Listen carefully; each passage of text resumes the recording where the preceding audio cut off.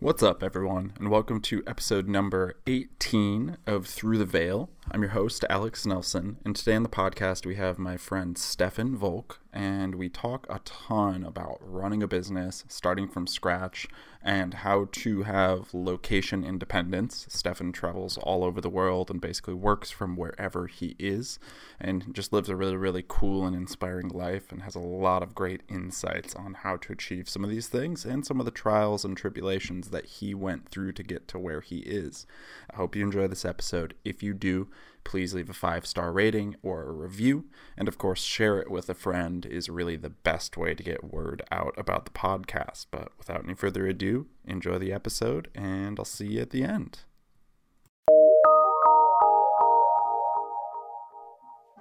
Boom, and we're live. So Stefan, welcome to the podcast. Thank you for being on. So if you can kind of just introduce yourself and talk a little bit about what you do and kind of let the audience know some of who you are. Yes, absolutely. My name is Stefan. I'm 34 years old. I'm from Germany, and I'm a business consultant by trade. So what I do is basically I do recruitment for German companies in the German market, tech and digital mostly. So that's my day life. I'm an entrepreneur. I just mainly work from my laptop and travel the world. Basically, I've started that journey in 2019. And that's been a lot of fun. It's also been very interesting to see how my business kind of, developed over the years. And like that, to make that leap really from sitting in a home office and at some point wondering, why am I sitting here? Like, I'm sitting on my laptop. I could be anywhere right now. So, and then I started traveling Southeast Asia for 6 months. And then I've been over the US and Canada, and that's basically my day life. At night, I'm a lifelong learner. Basically, I have gained a ton of experience with the Fit for Service mastermind, where we got to know each other, Alex, and that's been a fun ride over the last 6 months, and I'm continuing this year, so that's also exciting. And all my life has been about like development and growth and like maxing out my potential, because I come from I wouldn't call it poor upbringing. I would rather call it a very simple upbringing. We didn't have any money. Like, I grew up with 3 brothers and a single mom at some point. And that was tough, but it wasn't so tough because we always had love. Like, it was tough because we never had money. And like, when you go to school and you can't even, you can't even buy, I don't know, like a bread roll at the little supermarket or something like that, because you don't have any money, or your friends go to the movies and you can't go. That was tough, like from a social perspective.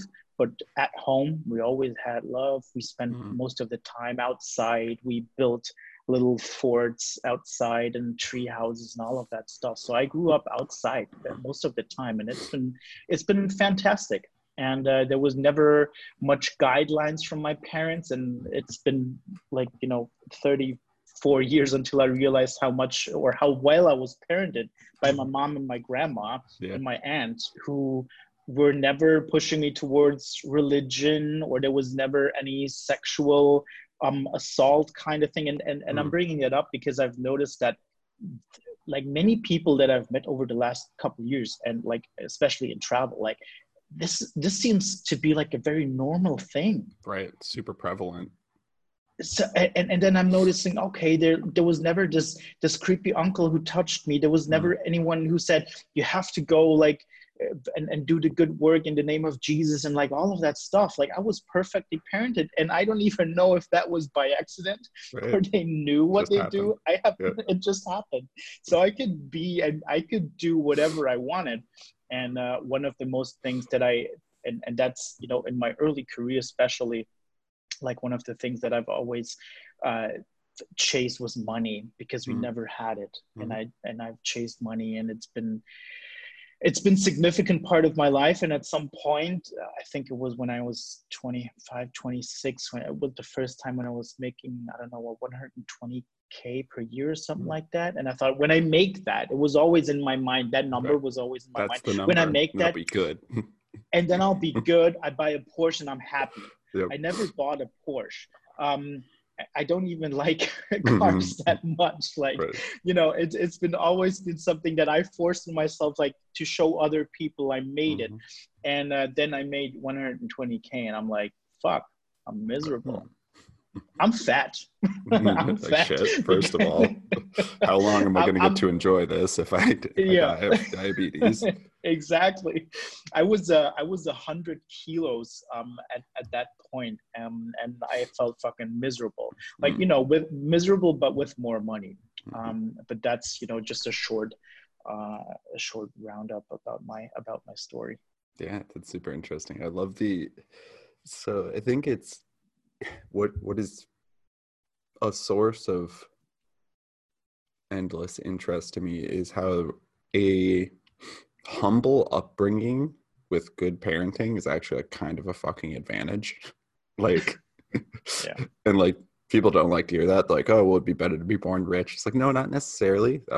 Yeah. I come from a humble background myself, and what I noticed is like because my parents were so good and they cared for me, like obviously there was mistakes and like it wasn't the perfect childhood by any means, but like because they took such good care of me and my brother, it set us up in a way where same mindset that you had, where it's like, all right, now I'm ready to go out and be successful.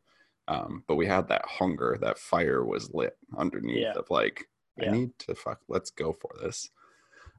It's just interesting to me that it can be like, you'd think like, oh, okay, if you're born humble, like that sucks, but it's like flip the mindset that it is actually a little bit of an advantage. Yeah, and it's like I've met with a friend. She was my first girlfriend, and she knows me for 17 years, and we're Mm, still relatively close. Sometimes we're more in contact than other times, but I think that's normal. And like I met with her, and she's at a dark place right now, but mm, she had the perfect upbringing. mm, The father took care of her, like he, daddy's little girl, and they had like money, and she, mm, like, he supported her and all of that stuff. And right now she's miserable. She's stuck in a career that she mm, does not like, that does not bring any money. She studied 8 years for it. She doesn't like it. Her father, and he's the best guy ever. Like, he's done a lot for me. He helped me. He was, I think, the first father figure that I really seen as mm, a father figure in my life, and like wanted to follow his path. But he is unknowingly putting so much pressure on her mm, to do the mm, right thing and be safe. Like, and that's, I don't know if that's an American thing too, but in Germany it's like you have to, like, safety and control in mm. life is everything. And when it's Yep. getting a little bit out of the path, then like you're losing control, and that's not good. And Right. she's now realizing, she's following my path very closely, and she's like, I really don't understand how, like, you don't have any control over your life. You just go Mm, out and do shit, and I can.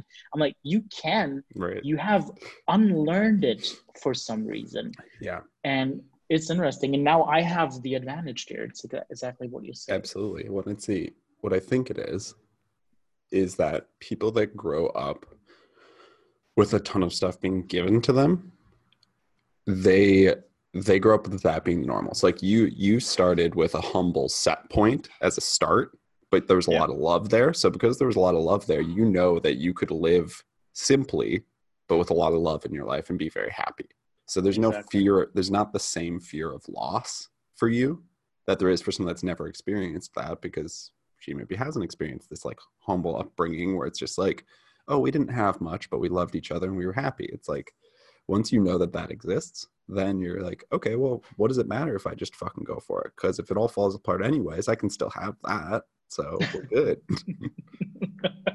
Yeah, that's exactly it. It comes down to entitlement, where when and she has that, and we talked about that a lot. It's interesting to me. It's like she feels entitled to, like, get something back. Like, it's Mm, almost like, well, I've done this and that, and now I have to get something back. No, no. mm. The answer Right, is right. no. The That's not world, how it works. yeah, the world does not owe you anything, and entitlement is, that's the biggest poison. Like, I Mm, love how Gary V, like one of my favorite people out there, mm-hmm, is talking about that a lot. Like, I have never felt entitled to anything, mm, and when I gotten to a point where I felt like, well, now I made it, now I must get something out, then the world just slapped me in the face, like, yeah. look at where you come from, boy. Absolutely. You get nothing. You want something, work for it. That's how you get Get it. after it. I love it. So let's talk a little bit about your sort of journey. You touched on some points of it, but I think what's useful for me and useful for the audience, I think, is to hear about some of the struggles you had, because it helps humanize your story, because obviously you're quite successful now. And as you continue to work, you'll be more successful because you've got the skill set for it. But what's interesting to me, what is useful for people, is to know, like, where are the points in your story where like things were super bleak and it all felt like it was falling apart, and then how did those things sort of turn around to the positive? Yeah. Well, one of the things, like my career story, or like in general, my story has been going well since I started my own business. Like, I've been blessed with success. I never took it for granted. One thing that changed the whole scene was in 2016, where I got very greedy at some point.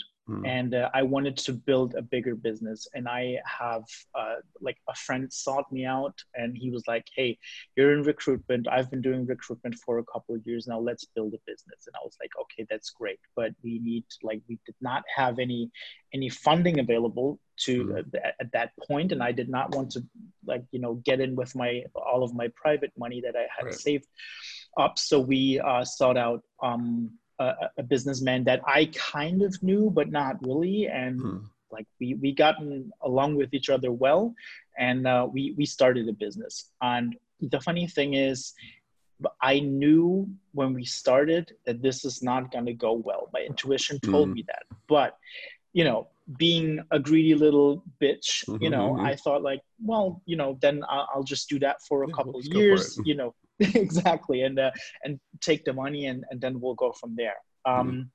This was a horrible, horrible time in my life, because that company made a shit ton of money, but we ended up separating and closing the business. We got sued, like both my friend and I, we got sued because we got in bed with the wrong person. Yeah. And I would not blame it on him completely, because I knew that I kind of felt that this was going to happen. But I went ahead and did it anyway. And then I got the bill at the end, right? So what happened in 2017 was, then after the business, after we decided to close down the business, was we got sued. We did not get any money out of our shares and everything like that. And it was terrible. So what happened is, I ended up having zero money left. I was sued. Like I paid 20,000 euros for a lawyer and all of that stuff. He did not get shit done at all. Right. And like, yeah, I was really, it was really, really terrible, because I had no money left, and I had money for 1 month of rent. And after that, it would have been like ended. And that year, 2017, was a really dark year. I just recently transferred all my old journal posts to a new app, and it was terrible. I like, whoa, I was in a dark spot. I relived those moments, Alex, and it was absolutely terrible. That that was I was in a long-term relationship for 8 years at that point, and that was one of the major things that, like, my ex-girlfriend, she was really trying to save me there, and like really try to get me through all of that. And at some point she was like, I can't anymore. Like, I'm really trying. I can't. It's done. I have to leave you until this is sorted out, because I'm losing myself in that thing. And that was really hurtful. So I had, a business falling apart. All of my savings, went out the window. My girlfriend left me, and I was just in a dark place. And the only thing, and that's something I realized only after, the only thing that has gotten me through that phase was meditation, journaling, breathing, and cold baths. Was the only thing. Like, I was practicing the Wim Hof method. I met him earlier in that year. In 2017, I met Wim Hof in his house in the Netherlands, and we've done an amazing seminar there. And that was the only things that kept me sane, trusting in the universe, the source, like whatever you want to call it. to like keeping me sane and trusting that things will be better. And things gotten better. 2018 was a phenomenal year, but that was a dark phase, losing everything and then get sued, and like also losing faith in humanity, because I worked with back then one of my closest friends. We are not talking anymore. Like he got married. He's becoming a father. We're not in touch anymore. And I'm not interested, to be fair. And like with a really like, I don't know, shady businessman, I would call it. Again, like I'm not blaming everything on him. Like he certainly has his reasons and all of that. And I hope he's well. And I'm practicing forgiveness for him, because he must be very hurt to do all of that. So that's all right for me. But he has his own little, package to carry. But I lost faith in humanity at that point. And that was a very dark episode. And things gotten better since then. Like it's all amazing. I mean, that has ultimately been, the happening in my life where I said, okay, fuck all that. I'm gonna sell all my shit. I'm gonna leave the country. I'm gonna travel. As long as I have the chance to do that, I'm gonna live a life differently. So that's ultimately a good thing that everything like that happened, right? But that's been a very dark episode there. Yeah, it is. Like, it doesn't feel like it in the moment, but those darkest moments are always the catalyst for the biggest growth.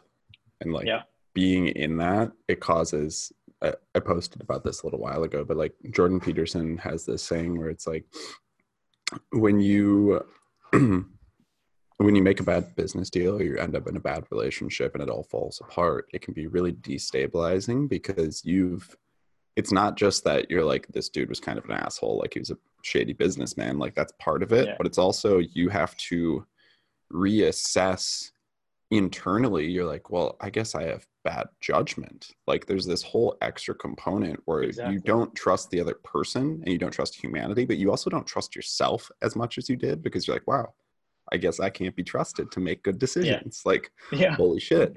And that's the part that hurts the most. And as you reconstruct yourself from the pieces, if you do, you can become a stronger person. Because if you do this correctly, like you go, okay, what did I learn? Okay, well, this type of person, like, oh, I did have an intuition, I had a feeling, I just ignored it. Why did I ignore it? Oh, I got greedy. Okay, cool. Now I have a game plan and a roadmap, so I can know how to avoid people like that in the future. And it makes you come out the other side stronger. And these moments of inflection in our lives are often, I've seen it in my own life at multiple different points, where it's like, where things are really fucking falling apart is where the inspiration strikes, and where you have that like almost like angry energy, like, all right, fuck it, something's got to change. I need to go travel, or I need to go do, I need to go do this other thing. Like, all right, boom. And it's no help in the moment, but to come out the other side and then to reflect back on it, at least once you've had one or two of those dark moments under your belt, at least then you can start to have the awareness that like, okay, if things are dark now, it doesn't mean that they're going to be dark forever. And this is actually a period of transformation. Yeah. I remember one of my journal pages, like from one of the darkest days. I wrote to my future self. I wrote something along the lines of like, "Hey, future Stefan, if you read this in a year, hopefully you'll be in a better place," and you smile. And as I read that, like this year, actually, I'm like, okay, fuck, this is very interesting to read it now. And like it being like, I mean, I don't even have a fixed place that I call home anymore. I don't live in Germany anymore. I'm in Cyprus in my beautiful apartment right now. Like all of those things, like my life is completely like transformed in a way that like, if you would have told me that 2 years ago, I would have been like, no, that's probably never going to happen. Like, not for me. How would that ever work? And it did. And that's a beautiful thing. And I remember a conversation that I had in Vietnam with a German girl who owns a co-working space there. We had a great conversation. She at some point wanted to know more about the story, and she was shocked by it. And then at some point she was like, you should be grateful to those guys. And I'm like, ooh, don't get me started. I'm not there yet.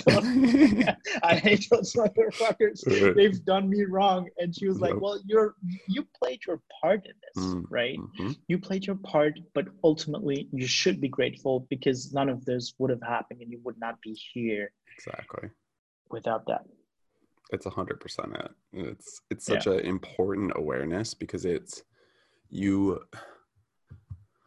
without that additional piece of outside pressure of that causing this shift, like kind of knocking the first domino over, who knows how long you may have just sort of existed chasing only money with no more awareness.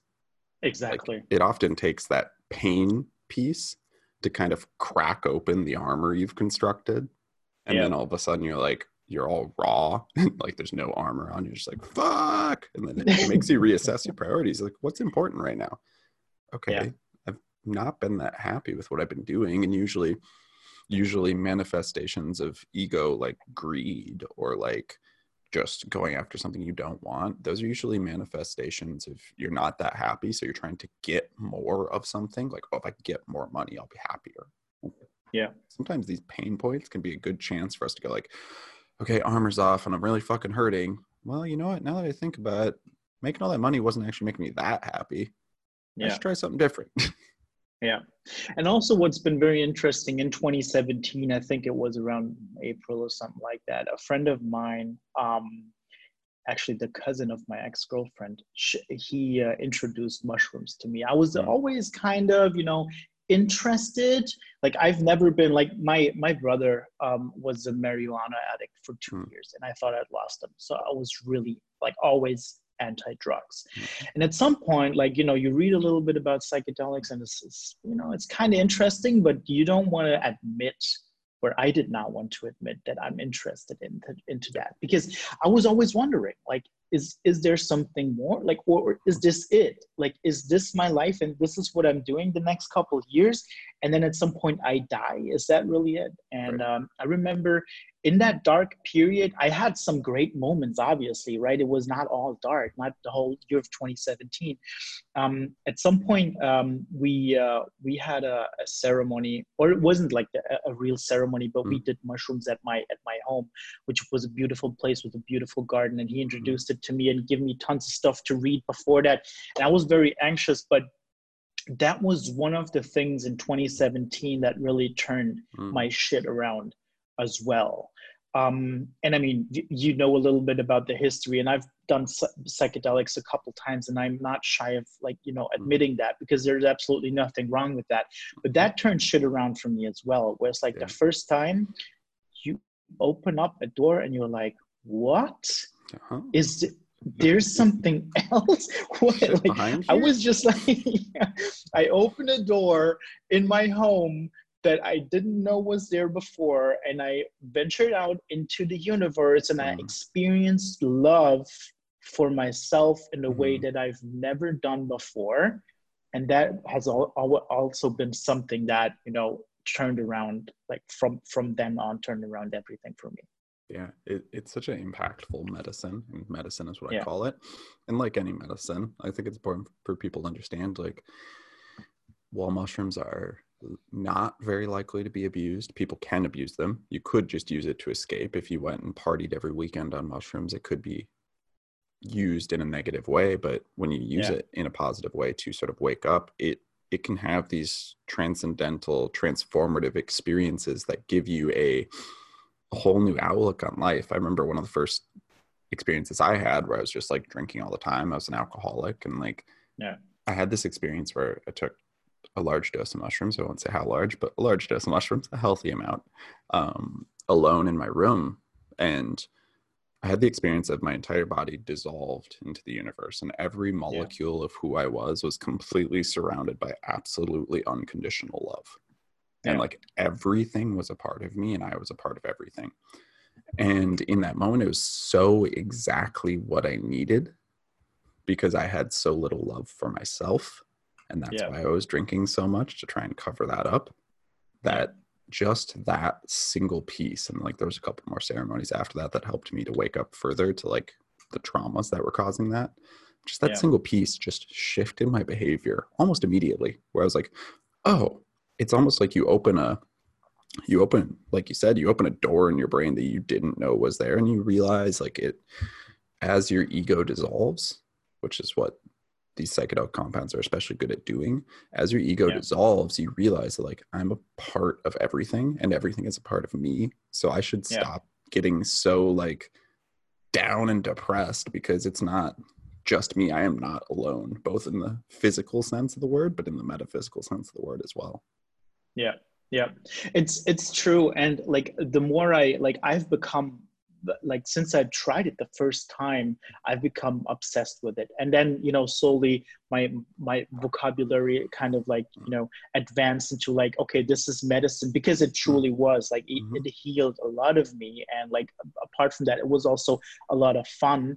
And then I, started experimenting with it a lot. And like in that very depressive phase, I tried microdosing, and that has been a complete game changer. So I should add, apart from journaling, ice baths, breathing, and meditation, microdosing was also something that has really turned it around for me to, during that phase, just to function, to not go completely batshit crazy and like, throw everything away, to function and make it through that phase. That has been like a game changer. It's been tremendous for me, and I've never like publicly really talked about that, but like that has been medicine, and that has been a great journey of healing. And I've never like before I've done it with you in Canada in a ceremonial way, which has been absolutely crazy, and we can talk about that a little more. But like I've done it like casually, like never on parties. I like from the beginning, I knew that this is not something that I want to party with, but like doing it alone a couple times in my home. Also, like I spent a day like with a significant dose, I would call it. I spent a day watching Adventure Time. It's my all-time favorite show. And like I spent a day like tripping my balls of watching Adventure Time, and you have to be on psychedelics to even come up with all of that stuff. Appreciate that show truly. You're like, oh, it's making even more sense. Yeah, exactly. And that's been beautiful. And then try it like, and then do it in a ceremonial way has been changing everything again and again. Like, and that's been the beauty of that journey, that everything started to make more sense. Like, like exploring different career steps and ways, and being more open to that, and then being more open to spirituality, because I always thought of spirituality as like nonsense, because I always wished that it would be the magic that people like would want it to be. Absolutely. But then the people that talked about it in Germany, for me, were always like, oh, that's so pretentious. It's just some BS, that I don't want to hear about. So I gave up on that. And psychedelics have opened that door again. Like, and I've been way more open to all of those, things. At least like try it out. If breathing is not for you, and you don't have a Kundalini awakening with it, well, that's okay too. It can still be very beneficial, right? But be open-minded and try things and like develop yourself. That's been an interesting path. Yeah, it is. Like, I think a lot of people get turned off of sort of spirituality in general and religion, because it can feel, this is the way it feels to me at least, it can just feel like a bunch of fucking platitudes that are essentially like meaningless. Like, totally. Love your neighbor, love yourself like you love treat your neighbor as you would want to be treated. It's like, great, okay, fucking cool, like, wow. Yeah. Ugh. But some of these experiential spirituality pieces, which is kind of what I call it when we're talking about psychedelics, like it's you're experiencing it. You're experiencing the spirituality. So there's no component of like someone telling you this is what you should feel, or telling you like, hey, you need to try this. You experience it, and then you have a knowing of what's going on, what's there. Whether that's just living in your mind or whether there is something else out there is up for debate, but at least it opens a new a new door in your brain that allows you to kind of see things a different way. And they've also demonstrated this in some of the studies coming out about psychedelics. There's a study where so there's a personality model called the Big Five, that is essentially the most accurate current personality model, and it runs 5 different traits, and there's subsets of each of the 5 different traits. It's openness, conscientiousness, agreeableness. I'm going to forget the other 2, but the one that's important on this topic is openness. They showed that when someone did a dose of psychedelic psilocybin mushrooms, they had a 1 standard deviation increase in trait openness, period, like just onward, which essentially means they could move, and I might be getting the numbers like slightly wrong here, so audience, bear with me here and go look up the study for yourself, because it's fucking cool. But essentially it means they would have moved from the bottom 25% of trait openness, which is like, trait openness is your ability to connect and see new ideas, as well as your ability to be open to new experiences, as well as your ability to be open to a totally different way of doing things. So like if you're in business and you're doing things a certain way and someone comes to you with this crazy idea, like if you're high in trait openness, you'll entertain the idea. You'll be like, okay, what if that did work? What would that be like? If you're low in trait openness, you'll be like, no, we're not doing things different. But what they showed is they moved people from the bottom 25% to the top 25% with 1 dose, because these compounds have a certain way of just like forcing you to look at shit a different way. And even as you're talking about microdosing, like microdosing is another beautiful way to it's almost like you're reprogramming your brain with a better, happier neural pathways over the course of microdosing. And you come out the other end of it and you're like, wow, I'm just happier. Like, I feel better, and I'm thinking not only clearer, but also more creatively.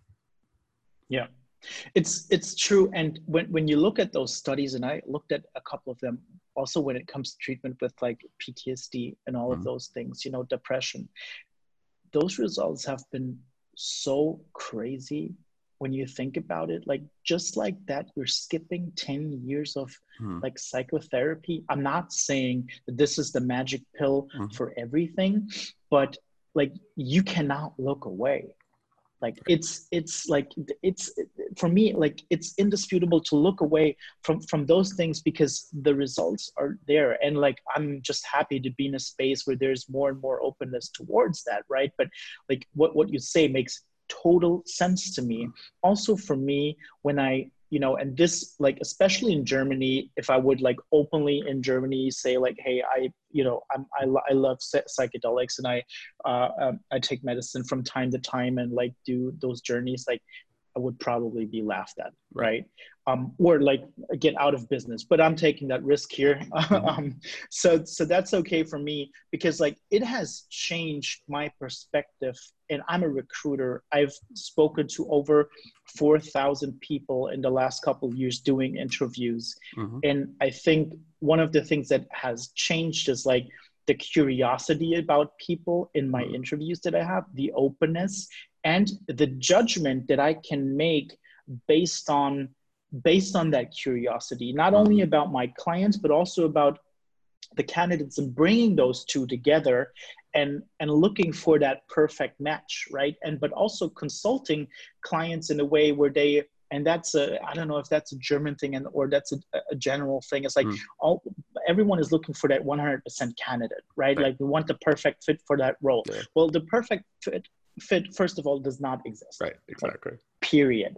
But what if you would be open to a 60% candidate, and within the probation period, which in Germany is 6 months, you make it 100% candidate. And if you cannot deliver that, well, then maybe you are a shitty manager and have to ask yourself a bunch of questions, or it's the wrong candidate. Both is fine, but that's what the probation period is for.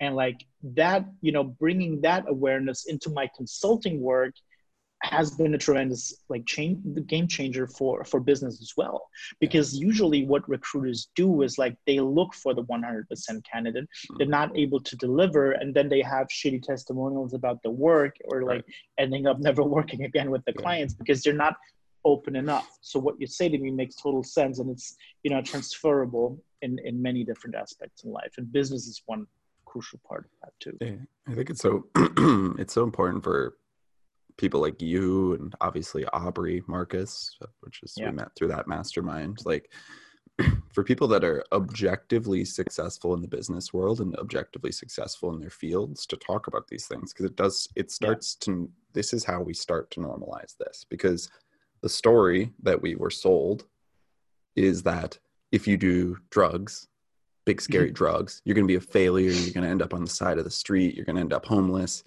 So the more set points that we can demonstrate of like, look, here's someone who's doing good by all the metrics that society puts on you. Like these are society's metrics. Like, are you running a good business? You're making money, like you're doing it, you're traveling, society's metrics. Yeah. And it's like, okay. And also took some mushrooms. Like, oh, okay. Well, it starts to redefine what that means, because then people can start to see like, okay, it's not just this. And obviously every drug is different. So like, I'm still not an advocate for heroin, obviously, but or methamphetamine. Right. But it's to start to redefine that, like, these things were arbitrarily all put into a big category together, where it's like, of course, it's drugs. So it's heroin, but it's also mushrooms. Like, it's all the same category. It's like, okay, that's not exactly fair. Like, really it should be like heroin and like all the painkillers they give you at the hospital, those all should be in a category together. Yeah. And then like psychedelics are over here in their own fucking category. Yeah. And why exactly is alcohol not up on that list? Exactly. Which drug causes the most deaths? Oh, it's alcohol. Like, we're making billions out of that? Oh, well, that's a different experience. Never mind then. Yeah. Yeah, I think it's an important thing to acknowledge that like these things, when used correctly, can enhance your business aptitude. They can enhance the way you look at life, and they can just enhance, you know, at a minimum, they can enhance your overall outlook, which is going to naturally enhance the way that you run business. Because if you approach your business with a positive, like, I'm ready to go get it because I feel good about myself attitude, things fall into place. You've experienced this in the last couple of years. It's like, as you've opened up to that magic of like feeling good, these have been your most productive and financially lucrative years of your career, I would assume. Absolutely. And like it's been exactly that. Like 2018, 2019, I did not only make the most money, I also like saw the most success in terms of like my fun at work. Like look at, and my work has not really changed. My perspective on it has changed. And like speaking a lot with high level people, CEOs, VPs, and they notice, hey, something about this guy is just different. I don't like, honestly, I'm not a magician. I do recruitment as many people do recruitment. There's nothing so special about me, but it's my attitude about it. And like one CEO said it very well. And I took that as a big compliment. You have that way with people, like you make them feel good when you sit in front of them. And like, that's been, you know, I mean, I like to make people feel good in my presence. Like this is something that's important for me. And I also do in business, because why should it be different? Right. Exactly. And like, you know, having people notice that, it's like, hey, there's something else. Like you're not trying to sell me some bullshit here. You're kind of doing things the same, like other recruiters do it, but you do it in a different way with when it comes to your personality. And this is, you know, that has been like a major stepping stone for me and changed my entire business, leading to, you know, building a better reputation, having success quicker, but also being okay, because there is a resistance when it comes to German companies. When I say I work 100% remote and like, period, there's no discussion about that. Yeah, but we want you on site 1 or 2 days. Like I'm not, no, like, then I'm the wrong guy. Yeah. And There are people there that will is do that this for you. Not me. and there is this willingness for this acceptance, because like I stand my ground in that, saying basically, look, I'm good at what I do. Like, go check my testimonials from high level VPs and CEOs of German companies on my LinkedIn. Like, they would not put their name if it wasn't true. Like, if you want me to work on site, that's great. I'm the wrong guy for that, and I walk away from that business. And then you're like, okay, well, maybe we could go ahead and try. If you're so sure about that. Absolutely. No, and also like that attitude combined with, you know, the good success, but also like more openness and more awareness to like feel good about myself. It's like, this is the way how I do business. And if you're not willing to accept it, that's fine. But then like, we're not getting in business together. I cannot solve your problem here. Let me do what I do best, and then I can be of great value for you. And if you're not willing to accept it, then so be it.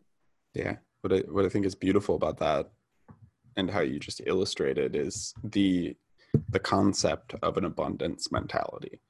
And this is like, this is one of, if I had to list like 3 keys to life, the abundance mentality is one of the big ones. And it applies to everything. It applies to dating. If you go into every date you go on with a woman and you're like, okay, here's what I'm looking for. Here's what will make this a win for me. Oh, you don't have that. Okay, see you later. Yeah. Like, that's a very different mindset than I'll take whatever I can get because I need. Same thing in business. If you're approaching these relationships with the attitude of like, I want this to be a win for you, but these are also the things that are non-negotiable for me, then people notice that, and they go, well, maybe we're doing things wrong if Stefan's so sure that he can do this remote and other companies are doing this. Makes them reconsider. And it also makes like, it's the ultimate sales tactic, really, of being able to walk away from a deal because you're just like, this deal isn't for me. And they're like, well, wait, hold on. Exactly. We can negotiate. But just that mentality, it's it's not just obviously there's some things out there like The Secret and whatnot, which I think have some true notes to them, but are not as tactically useful as they could be. This is a good example of like real nuts and bolts, how an abundance mentality and starting to craft an abundance mentality can be just useful in terms of how you approach the world. It just changes the way you interact with these relationships and makes them just go better. Yeah. And with all those, you know, lessons and teachings about abundance, like, and you mentioned The Secret, which has been one of the things that threw me off of the spirituality train, where it's like, okay, I just sit on the couch at home and like, I asked the universe, give me $1 million. And then at some point, someone will hopefully, you know, arrive at my doorstep with a big suitcase, right? It's that it doesn't work like that. And the movie and the book, like, does not always do a good job at explaining that, I find personally. With all those lessons, I mean, in some cases, I do have an abundance mindset. It's never always been that way. And for the most of my career, it hasn't been that way. I always operated from a mindset of scarcity when it comes to money. It's never been enough, right? And also because you mentioned it, like dating, like friendships, love, all of that stuff, like, I don't like, I would never say I have that shit figured out. Like, you know, like I have my abundant moments when it comes to that, and that goes well. And right now I'm fortunate enough to say that, you know, I come from a mindset of abundance when it comes to those things, but it's never always been that way. And B, like I have my scarcity moments like that. Like, you know, because like I lost 2 big clients last year in November and December. Well, I did not lose them. They just did not extend the contract. And that like took 70% of my business away, just like that, within, you know, 5 days. And then I was like fucking like scared. But what changed was that I have different tools now that I had back then. Like back then I would have been like not able to function for a couple of weeks until I move out of my little cave and then, you know, go back for the hunt. And when this happened, I was also here in Cyprus, and I was shook for a day Mm. And I was like, okay, let's get to fucking work right now. We're gonna make that shit happen. Yeah. And that is something, not always living in abundance, even though if that would be the perfect, way, but having tools to operate in a different way when you are in a mindset of scarcity. I think that's the key to figure out how to use that, how to use those tools. Yeah, I think what I've noticed in my own life, and I think this parallels your story, is the more sure you become of yourself, and the more maybe that's not the right word, the more clear you become on who you are, and the more self-work you do, the easier it is to tap into that abundance mentality. Because I think a scarcity mentality comes from this feeling of I'm not good enough, and so things are going to fall apart. And when you can unpack that, and the more you get clear on like, here's who I am, here's what I provide, I'm a valuable person, I'm a valuable entity.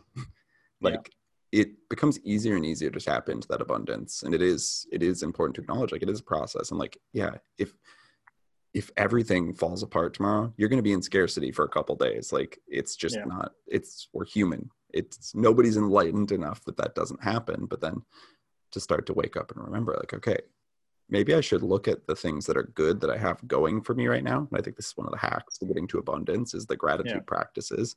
Absolutely. I should look at the things that are going well for me right now, and I should count those blessings, and then I can refocus, and then I can attack the problem that maybe has surfaced, rather than what most of us do, which is, okay, so I lost 2 clients. Now I'm going to think about everything else that's going wrong in my life as well. And like now you've turned like what was like a certain amount of a problem into like this huge fucking problem. And it's like, why did I do that? That doesn't make any sense. Also doesn't make me more effective at dealing with the problem. It just makes me fucking freaked out and want to hide under the covers for an hour. Yeah, that's true. That's true. Beautiful. One other thing I wanted to ask you about. So let's talk a little bit about moments that have shifted. You mentioned Toronto as a moment, and I'd love for you to just speak freely about that experience that I was there for as well, and kind of talk a little bit about the community aspect of it, which is super powerful for me, and I'm sure you felt the same way. But then B, just like what shifts have you noticed from things like that? Yeah. So the Toronto experience has been like one of my like pillar like shifting moments in 2019 for sure. Like, joining Fit for Service and the mastermind, ultimately meeting hundreds of people, trying to remember all of the names, which, did not work. And then be in a secluded area in a beautiful house in Toronto, in winter when it's all snowy, with 26 phenomenal people who, some of I have already known a little bit, some of them, a little bit more, and then having the time to ultimately connect deeply with all of them. That's been a beautiful experience in itself. Like the community aspect was just amazing. For me, what came up and what scared me a little bit, like, I've never done ceremony in that way, where I've never done ceremony, period. And then, okay, so mostly when I took mushrooms, I've done it alone. And now I'm taking that with 26 people who I barely know. What ultimately saved me in that was like, okay, there's Alex and there's Kaveh. Both of them, I don't know them super well, but I have that feeling of faith and trust in them, like 100%. If something happens, like they're there and there's nothing that can happen to me. So that gave me a lot of reassurance with that. So thank you for that. The other thing too was, it was so beautifully designed with the workshops that we did, the intentions that we set, beautiful messages that we received in the first night, right? Like we meditated together and we've done cold plunges in the super cold lake, like all of those things, like things that I really like and that I enjoy with great people. Like there's been that sense of community. For the first time, I really enjoyed cooking. Like I helped preparing food for other people who I felt more and more close with, and which fired up some great conversations. That's been something very enjoyable, like you're cooking for your family. Yeah. It felt like that's been beautiful. And then every workshop led up so beautifully for the ceremony itself. And my goal in that ceremony was like getting okay with how my body feels and looks. Like, I'm not 200, I'm not like 400 pounds. I'm not fat. I'm not, ugly, but I always had a sense of discomfort and never being enough with my body. Like it's always been, it's not always been, but for the major part of my life, it's been there. And in that ceremony, and I'm trying to make it like as short as possible, but still like Take to your explain. Time. Go ahead. We got all the time in the world. Okay, perfect. So in ceremony, like my whole intention set was to love myself, like how I look and how I am. And like people from an outside perspective, and that may sound familiar to many people, it's like, dude, look in the mirror. You look fucking fine. Like you're a good looking, handsome man. You're smart. You're successful. Right. You have everything. But well, ultimately that does not mean anything if you don't see it in yourself. Right. So, and I had that trouble with like how my body looks. And then ultimately, that was something that I wanted to have resolved in ceremony. And we went into ceremony and it was absolutely amazing. And, I went for 3 grams of mushrooms, and like it was just really powerful. And the ceremony started and everything happened, but not what I intend to work on. And I was like, I was talking to, my body parts and to the mushrooms, like, hey guys, can we work on something here? And they were basically like, we don't work on shit today. Yeah, we just do what we want to do. Yeah, so, like, okay. And then at some point, like what I would have normally done is like, no, I want to work on something and like force it, but you know better than I do that this is not going to work.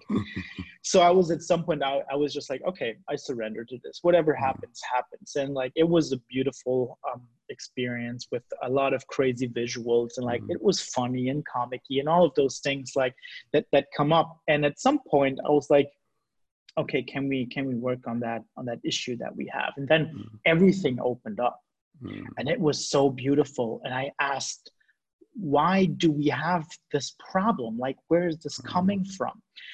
I snapped into a scene. It was 17 years ago when I was 16 or 17. I was at an ice cream place with my friends back then. And I was just standing there and my back then best friend, at some point, I and maybe I should add this, I grew up in a kind of a toxic masculinity kind of environment where like, we wanted to be men, even though we were just fucking boys, and everybody went to the gym but me. And I was never fat in that way, but I was not like super buff and never had a 6-pack and all of that stuff. And I was considered less because of that. I was always the smart guy. Well, that did not help me any, like not a lot back then. So I snapped back into that scene at the ice cream place. And then my best friend, he stepped behind me out of the blue, and he lifted up my shirt in front of like a couple girls and a couple people. He lifted up my shirt and he was like, yeah, show us what you got, dude. And I was fucking embarrassed by that. Yeah. And that smashed me. Fuck yeah. He never apologized. I never spoke to him about that. I just moved on with my life, never knowing what, has emerged from that. And it snapped me back to that scene. And I'm like, fuck, I've almost forgotten about that situation. And then I asked, like, is this really it? And the answer was clear as day. Yes, this is it. This is what happened. Well, we're so scared and like, well, we're, never feeling enough. And I'm like, okay, well, I get this. Like, and then I was in that scene, seeing that very hurt boy, 17 years old, only trying to be a very cool guy. And I fucking hugged him. Yeah. And it was crazy. I cried, like, and he, my former me, cried, and I'm like, hey, it's okay. You tried your best, and everything is okay. And like when that scene passed by, it was such a beautiful experience. And at some point I was like, okay, is this it? Like, can we let this go? This happened and it was bad. And this is not us anymore. Like we're not this hurt little boy. Can we let this go? And the answer was, we can't yet, because if we let this go, we're scared that we can reach our full potential. And that was a crazy thing. I'm like, holy fuck. This is, well, if we let this go, then we're out of excuses for everything. So we can just be the man that we always want to be. We can be that warrior, you know, who has also that kind of soft spot and that emotional quality, which is something that I put in a lockbox, you know, some time ago, just to be a manly man, whatever that is, you know. And that was like, okay, I understand. Can we live up to that potential? Like, can we let this go as well? And the answer was yes. And I'm like, okay, just to make sure this really works, because I was scared it might not work. Like, what happens if you look at the mirror the next time, like, and we're naked? What happens? Like, yeah, we're not hating ourselves then. And that was the answer. And I'm like, okay, can we really do this? Yes, we can do it. Like, let's do it. And then that part of the ceremony ended. And after that, I basically, you know, went upstairs and had an amazing cuddle puddle going on with a couple people from the community. And it was just absolutely amazing. I remember when I came up, Kaveh asked me, hey brother, how's your journey going? And I'm like, dude, I have all the answers I need. Yeah, we're good. We worked on what we need to work on. And it was tough, especially in the beginning, but ultimately letting this trauma go, which I didn't know I was still having, where it came from at least, and which probably would have taken me 5 years in psychotherapy to deal with it, and ultimately never really know if it really worked. And since then, I had 2 minor moments where this came up, but I was able to like deal with it. One of those moments was in Malibu when we worked out at the beach. But other than that, when I see myself in the mirror, it's like, love you, dude, man. You're a handsome dude. Like it's really, it's that cool relationship that I have with my body now, right? It's like, you're enough. Like, when it comes to that, you're enough. And people have been always telling you that, and you never listened, but now you can actually hear it. You're open, you're aware, you're clear on that. And one thing that it's actually very funny, since that moment, especially women have been talking to me about, like, they seeing me as a Viking warrior. And you're like, And it's like, oh, this is interesting, because Mm-hmm. this has been a picture that has been in my mind when I was a child. I've been seeing myself as this warrior, you know, a masculine kind of guy, like like, I don't know, a king, but he knows how to fight. He's also, you know, good to his own people, and like always wanting to be that warrior.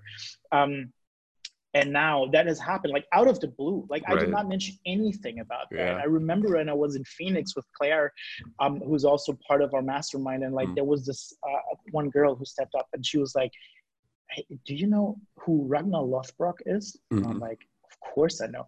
You look just like him. And I'm like, what? Yes. And she was like, I know. And like, you know, everything was going wild in my head. And I'm like, oh my God, I love her. I want to marry her. She sees me as fucking Ragnar Lothbrok, who, like, if anyone doesn't know who he is, like, he's from a TV show called Vikings. Like, he's the main character. And he's just a fucking badass. And like, she was mentioning that. And then a couple girls were coming, and she was showing me the picture of him, and she was asking the other 2 girls, like, don't you think he looks like him? And they were looking at me like, yeah, he does. And I'm like, oh my goodness, okay. I made it up to Valhalla. Pack it in, we're done. So, you know, all of those beautiful experiences that happened, it's been a tremendous experience. And I have to thank you and Kaveh and all the people that, you know, I've met over the last couple of months. It's been one of the major things in my life that has shifted. And like, you know, think about psilocybin all you want, but I consider this a medicine. This has healed me tremendously in that. And, you know, there's many more unpacking to happen, a lot of more work, you know, to be done. But having, you know, being able to having shifted that in my life has been just a major thing. That's beautiful. It's the first time I've heard that story. So that's amazing. That what really strikes me, and I don't know if you've made this connection yet, but there's always these pieces of how our traumas manifest. So you had a friend pull your shirt up in front of other people and embarrass you. Yeah. And like the interesting component of that is it was your friend. So now, up until this psilocybin ceremony, every time someone tells you something from external, someone that's your friend, like, hey, Stefan, you know, you look great. What the fuck are you worried about? You couldn't hear it because you have the trauma from a friend. So it's like, this was your friend that caused this pain in the first place. So there's that distrust piece of others wrapped in the issue where it's like, well, it doesn't matter what fucking someone else says to me because my friend caught, you know, I can't trust my friend. So I can't trust what someone else says about how I look either. But then the unpacking of that and the revisiting of it and going back to that moment and hugging your younger self, I think it's just the perfect visual metaphor for what is the effective way to deal with trauma. It's like you go back, you reanalyze it. You're right. People can get to this through therapy. It's not to push the psychedelics. Like people can go to therapy and they can get to these results. Totally. I just think it takes much longer. But you can get there through therapy. And it's that experience of like going back, finding the part of you that got left behind at that point, and then embracing it and bringing it back into you and almost reintegrating that part of your personality that just got like stuck. Like essentially that part, there's a 16, 17-year-old Stefan that was stuck inside of you that was just like not moving and couldn't be moved. And then you go back, you show that part love, you re-embrace it and you bring it back into your personality, and then totally boom, fireworks. Yeah It's beautiful. And I never really made that connection, like not consciously, to like, why did I not hear it when, like, you know, it's never been any like trouble or like not connecting with girls or something like that, or like that's never been a big part of my life. But like making that connection is like when people do say that, like, hey, like look in the mirror, dude, like you're a good looking smart guy, you have everything you need, but like I hear it but I don't understand it. I don't have the openness to really like let it in. And it makes total sense to what you say. It's like, well, that little part of me is not able to process it, because like even if that comes from a friend, well, that's nice, but a friend was it, you know, who did that thing to me that hurt me so harshly, and that being the reason why I was never able to let it in. Now I'm taking all the compliments I got. Exactly. I get, bring them on.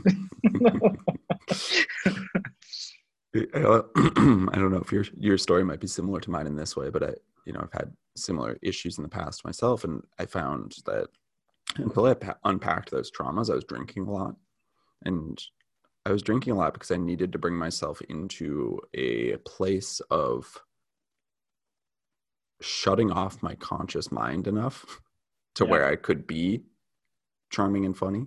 So like up to a certain point, when I first started working with psilocybin, like all the sex I'd ever had was when I was drunk, like every single time, minus like one or two times. Since then, it's been different. But it's like I had to unpack that piece of myself, because otherwise I was just freaking out. Like my conscious mind was freaking out all the time, telling me I'm not good enough, you can't do this. And it's like, well, there was little programs running in the background of my traumas that were manifesting and coming to the surface that I didn't want to deal with. So the only way to like shove those down was to drink. And then like I think that's a big reason why people in general, why alcohol is such a prevalent drug in our society, is because it is a depressant. Like, yeah, it's a social lubricant. It can be great. But really the social lubricant part of it is from like 1 to 3 drinks. Like past 3 drinks, you're not actually getting a lot of extra benefit. But if you have trauma, which a lot of us do, the benefit that you're getting is you're shutting up your mind more so that you can then like exist in the moment. Yeah, I completely hear you on that. I mean, alcohol is something that right now I'm dealing with like very consciously, because Mm, it was in Malibu at our summit that I realized that I'm drinking because I want deep and honest connection with people. mm, And mhm, now all of a sudden I have so many people in my life that I connect with so deeply, but I don't have to drink for it. mm, You know, in the beginning of 2019, when I was traveling in Southeast Asia, I was drinking almost every day, mhm. partying, you know, like and I'm not saying that, like, this was a great time, you Yeah, know, and it totally. was the medicine I needed at that point, which is great. But now I stepped out of that concept, and it's like, okay, why do I drink? Well, I want deep connection. That's great, but now you realize you don't have to do that, you know, to get deep connection. You can just Mm, have that deep connection with anyone, you know, that comes into your life. And like, along those lines, I have the same experience that you have. Like, I've been good with girls, especially when I drink, because then I can shut off mm, that conscious part, like, and then I'm, you know, charming, and then I know what to say. And then, you know, I've been in the in the dating scene and like teaching men at some mm, point, you know, because a friend of mine was a flirt coach back mm, in 2010. And like, you know, I've been good with that. mhm. But like, sober, never. Like, and it was never, you know, those one to three drinks. Like, it was Mhm. always being like piss drunk, and Yeah, then not being able to get your dick hard in bed. You yeah. know, that's And you're how like, most of fuck. my nights What was the turned point of out. this? Yeah, it's like, oh, I wanted to impress a girl here, Hmm. but now there's no Right. impressing going on. No doubt. um so that's been the major part, and this is something that I'm tapping in now. Like, now it's becoming more, you know, like, I want to be that, you know, being sober being my superpower. It's like, Mm, if I step into a party scene with the goal to, you know, connect with a woman, now I have the superpower, mhm, because I'm conscious. I know what's going on. I know what to say, when to say it. Like, I know all of those things. Like, I can be myself, but mm, being sober. And like, again, there's nothing wrong with drinking. I'm not giving up drinking. I just don't want to like have to do it mm, in order to function well. When, you know, this is, I mean, my dating life is changing like mm, tremendously anyway. Um but that's been like, alcohol can be medicine, mm. but be aware, like, despite the fact that it's not good for your body, obviously it's Right. also not good to having to need it, Hmm. to be able to function in a social environment. Yeah, it's sort of a. I looked at it as I. So there's a concept, and I think the study was done with weed, but I think it applies broadly.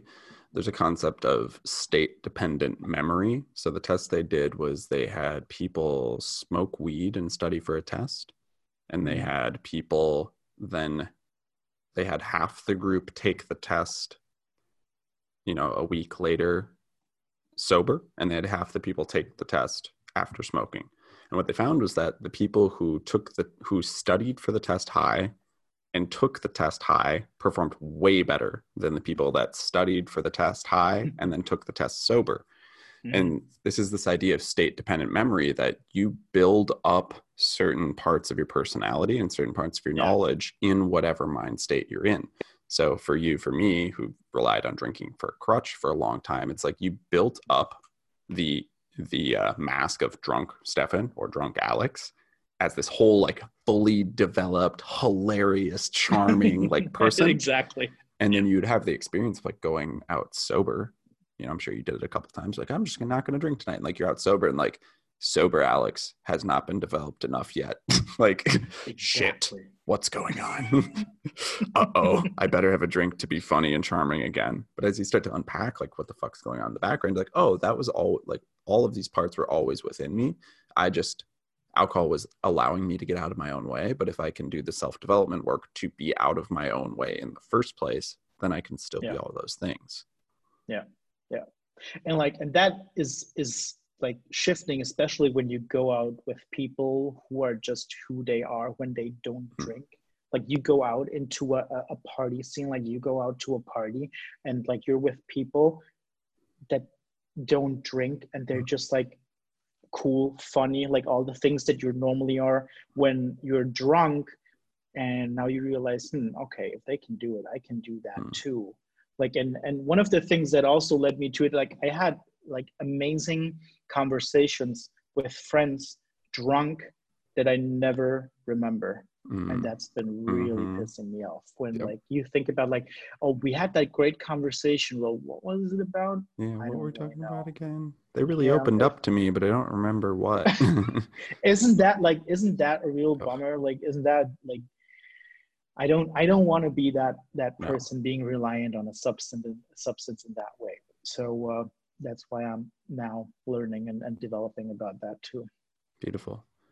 We're getting close to the end here. So one thing I'd Yeah. like to do at the end is what's the one or a few things that you're most excited about coming up? What are the things that right now are just kind of like making you get out of bed and you're like, yes, fuck yeah, this thing's happening.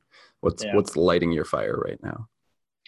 Lighting my fire right now. So one of the things is Tulum is coming up. Mm-hmm. The Fit for Service Summit in Tulum is coming up, and I only booked one ticket and no return ticket. Mm-hmm. So Yeah. from beginning of February, I'm going to travel to Mexico, and then I'm going to be maybe stateside, maybe South American, like somewhere on that side of the planet. We're Mm-hmm. going to do a beautiful retreat in Minneapolis. Like that's going to be amazing, right? Like that's all of that stuff. But having booked a ticket only one way, Mm-hmm. that's definitely exciting. And I'm super pumped for whatever is happening. But I'm going to spend a couple months in the US and Canada Oh and yeah. South America. Like I don't really know. But that's something that I'm super excited about. And then what I'm also super excited about is the next step in my business, since I'm noticing that I am outgrowing my recruitment business, Mm-hmm. even though financially it's amazing. It's producing great results, and like also like clients are happy. Like when you look at it from the outside, it's as well as it can be. Mm-hmm. But what I'm noticing is the impact that I'm making right now is not anymore the impact that I want to make. So I'm slowly outgrowing that, and I'm starting to, asking myself questions like, okay, what would be the next step? And it forms towards, I think, career coaching could be one of the things Mm-hmm. that I could be really good at, and like scaling the business, do one-on-one coaching at some point, maybe do webinars about that, all of that stuff. That's a beautiful new thing that is coming up. So those are two things that are really like, they get my heart pounding. Like a lot more travel again this year, which I committed to and feel comfortable with Mm-hmm. right now. And I'm really excited for seeing all those beautiful people and make even deeper connections than I did last year. Yeah. And also the business side is something that I'm super excited for, because again, like my business is great. All of that is amazing. I want to talk more about like, the entrepreneurial side of that on Mm-hmm. LinkedIn, and on my social media, more about that to give people value. But also I'm noticing that I'm outgrowing that, and maybe it's, step or time for the next step and doing something entirely different. I'm excited because I have not quite figured out what it's going to be. The direction is somewhat clear, but Mm-hmm. how the end product's going to look, I'm not sure. But that's definitely something that I'm super excited for. Fuck yeah. I'm excited for you. That Thank I you. think whatever it is, you're gonna nail it. You've got you more now, like now more than ever, you have the pieces in place to be even more successful. Because now, It like, feels like it. you had Yeah. all this success without sort of before doing some of the self work, and now you've Yeah. done some of the self work, and it's like, all right, boom, what comes next? Yeah. What else is possible? That's Mm, true. That's true. I'm super pumped for that. yeah, beautiful. Feel free to come up to Minneapolis a couple days early too, and come hang out. Yeah, We'll absolutely. go. I'm going to Colorado to a couple days early before an ayahuasca retreat I do there. Mm, So yeah, let's hang out in Minneapolis. That'd be great. yeah. Beautiful. Well, at the end of the podcast, I always like to take a second just to honor you, Stefan. So, first of all, thank you for being my friend, but then also thank you for being you, the hilarious, shining light that you are, the person that you are that really, I think, helps put people at ease is one of the things I notice the most about you. And obviously, this is reflected in your skill set, but you make everyone feel super, super comfortable and just super, super liked and loved. And I think that's such a guiding light for so many people. It's like you're just this blazing bonfire of love, and just like someone gets close to you and like, oh, now I'm warm too. It's fantastic. So I thank appreciate you that. Thank for you. being you. And yeah, thanks for being on. It's been fun. Thanks, Alex.